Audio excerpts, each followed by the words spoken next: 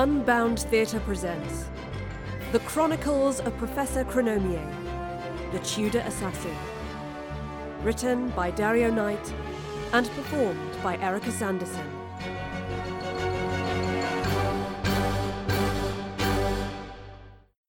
Chapter 11.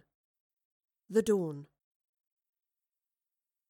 When the orange and pink hues of dawn fell upon London, the Professor was sat on a wharf on the river. She watched as the slither of sun rose above the horizon, diffusing light on a world robbed of the wonder that had enthralled her when she first arrived in it. The Thames was full of ships. Trading vessels and passenger boats lined both banks. Even in the early hours there were ships under sail starting their journey towards the coast, passing other craft sitting low in the water, their holds full of trade commodities. Footsteps padded on the wooden planks of the wharf and stopped behind her. She didn't need to look back. "Morning, Astrid. Sleep well?" "A bit, once the watch had left." The long, inevitable round of questions had unfolded when the night watchman arrived at the tavern, escorting the hysterical Mistress Bradley.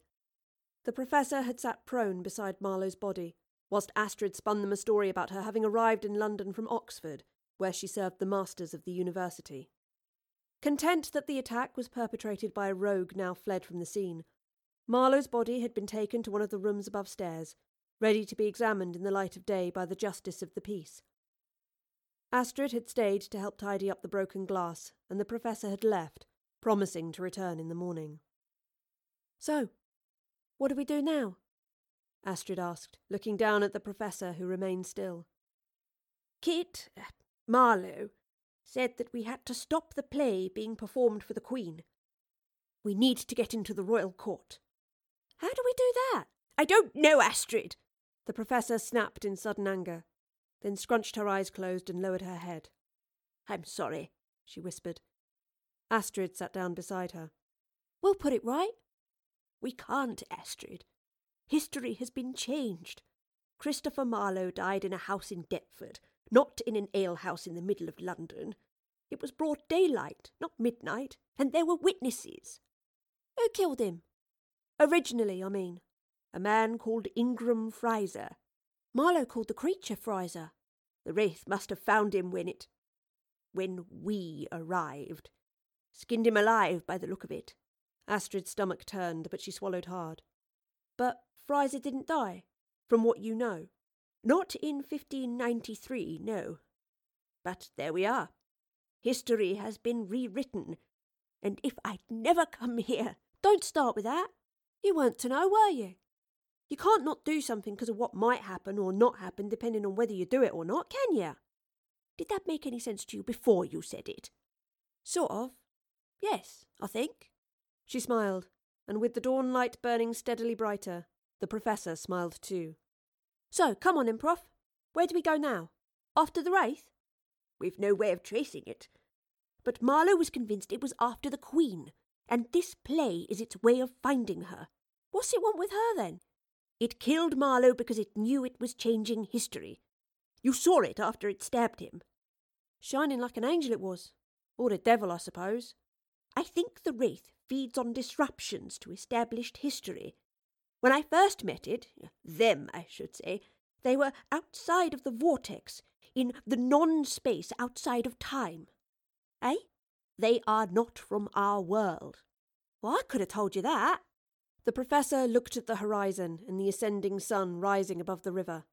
"We need light and water to live. The Wraith need, I don't know, some form of energy, surely.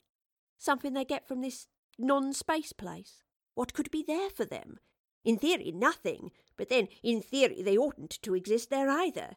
It said they feed on chaos, so perhaps changing things gives them that energy.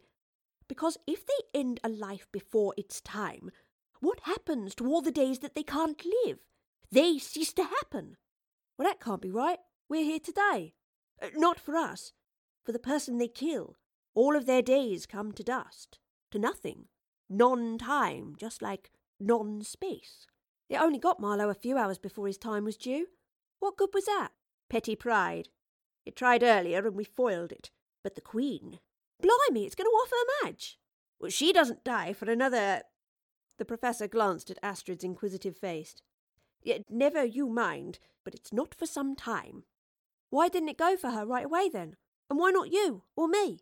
Maybe our lives don't matter to it. Marlowe was a famous playwright. His death will be talked about for centuries. And Elizabeth I lived one of the most significant lives in all of history. The bigger the life, the greater the chaos were it to be tampered with. All the things she's meant to do altered. All the consequences of her actions changed. It would be monumental. The Professor clambered to her feet as the sheer enormity of the Wraith's power stretched out before her. So what do we do, Prof? Find her and save her. It all centres on this play being performed at court. Why that? Why not just kill her in her bed? You really are most macabre at times, Astrid. And I don't know why it has to be the play. You're right, it does seem terribly incongruous. Still, if that's where it's headed, we need to get there first. Come on, to the Palace of Whitehall. The Professor turned on her heel and strode away.